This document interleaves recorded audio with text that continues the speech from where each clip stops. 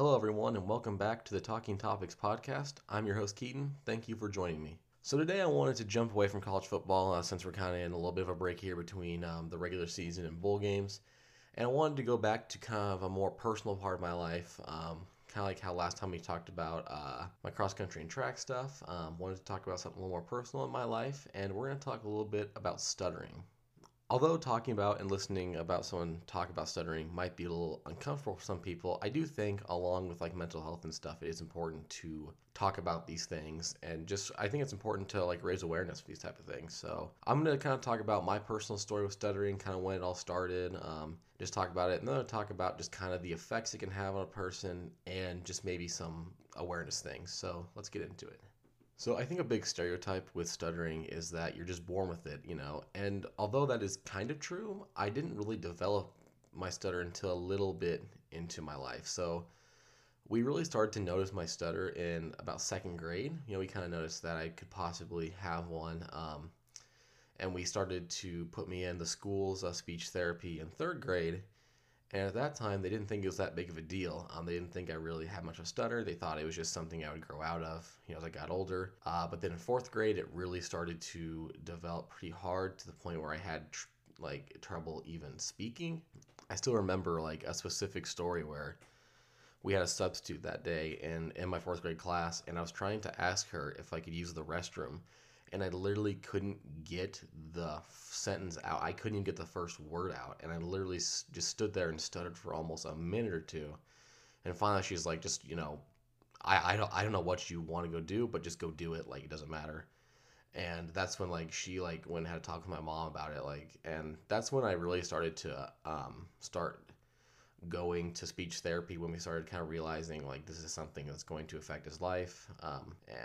So we started going into speech therapy, which I did for I think, geez, about 4 or 5 years of it. And it definitely helped. I definitely have improved on being more fluent. But I stopped going to it in high school. And that's something I wish I would continue to do. But I definitely had a few really good speech pathologists in high school and middle school that really helped me. I first started out with one in elementary that she was really good, take a big step forward, and then in high school I had another really good one. She really helped me become more fluent and learn how to become more fluent and just using strategies and stuff like that. So, and like obviously I still stutter, you know, now, and I will for the rest of my life, but I really didn't start to like take a step forward until probably about late high school, maybe junior or senior year. I mean, I was very unfluent back before then. It was hard to even speak, but now I'm kind of at the point where, you know, I can do stuff like this and make a podcast and talk for minutes at a time and not stutter. So I mean, and then going into college, I found this little application called DAF, or delayed auditory feedback, where it's just like an app on your phone, and you have headphones in, and basically when you talk into the headphones, it plays your voice back delayed a little bit, and that's really supposed to help stutterers. And basically, with that app, usually it has three outcomes. Usually, A, it works and the person is extremely fluent. B, it just doesn't work. Or C, it works for a decent period of time and then it stops working. Like your brain just kind of overrides it and doesn't work anymore. And unfortunately for me, option C was what happened. I used it a lot at the start of my sophomore semester of college, and I was really fluent with it. I mean, it was an absolute game changer for me. And I thought if I have to wear headphones for the rest of my life, then so be it.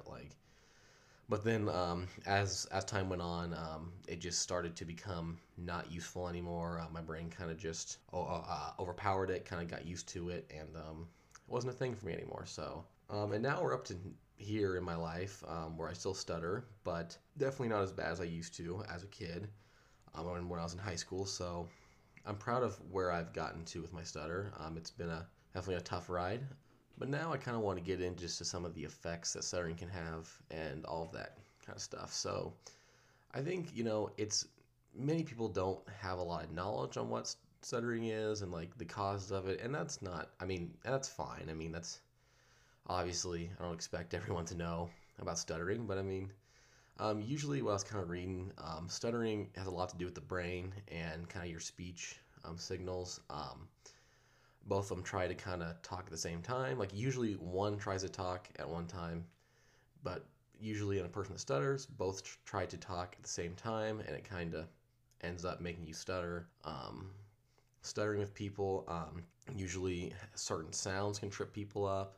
Each person has their own sounds. I mean, and stuttering can affect different people in different ways. Like for me, I know stuttering has definitely been something that has always taken a knock on my confidence. I don't really enjoy meeting new people. I mean, I guess I do, but at the same time I don't, because I'm always just afraid of what they'll think of me, how they'll judge me.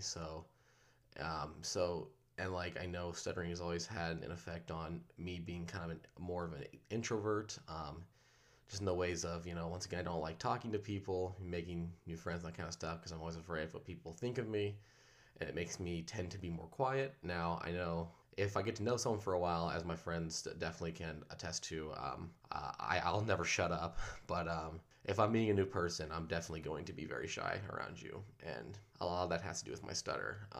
So another interesting thing that I've noticed, and it wasn't too long ago that I noticed this, I was kind of talking with my mom about it.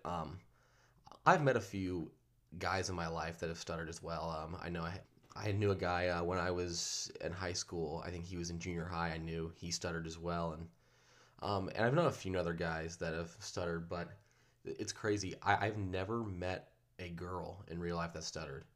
Which, granted, I know that girls do stutter. I'm not trying to say they don't. I'm saying in my lifetime, I've never met a girl who stutters. And I think that is just the weirdest thing. And I looked it up, and it said that stuttering in men is 3 times more common than it is in women. So I thought that was interesting. So I think now that we've gotten into like what is stuttering and that kind of stuff in my story, I just kind of wanted to go into an important message to take away from this is just to be compassionate. And I think that really goes for not just stuttering, but just any kind of disability or anything that, any person might have that makes them quote unquote different from a normal person.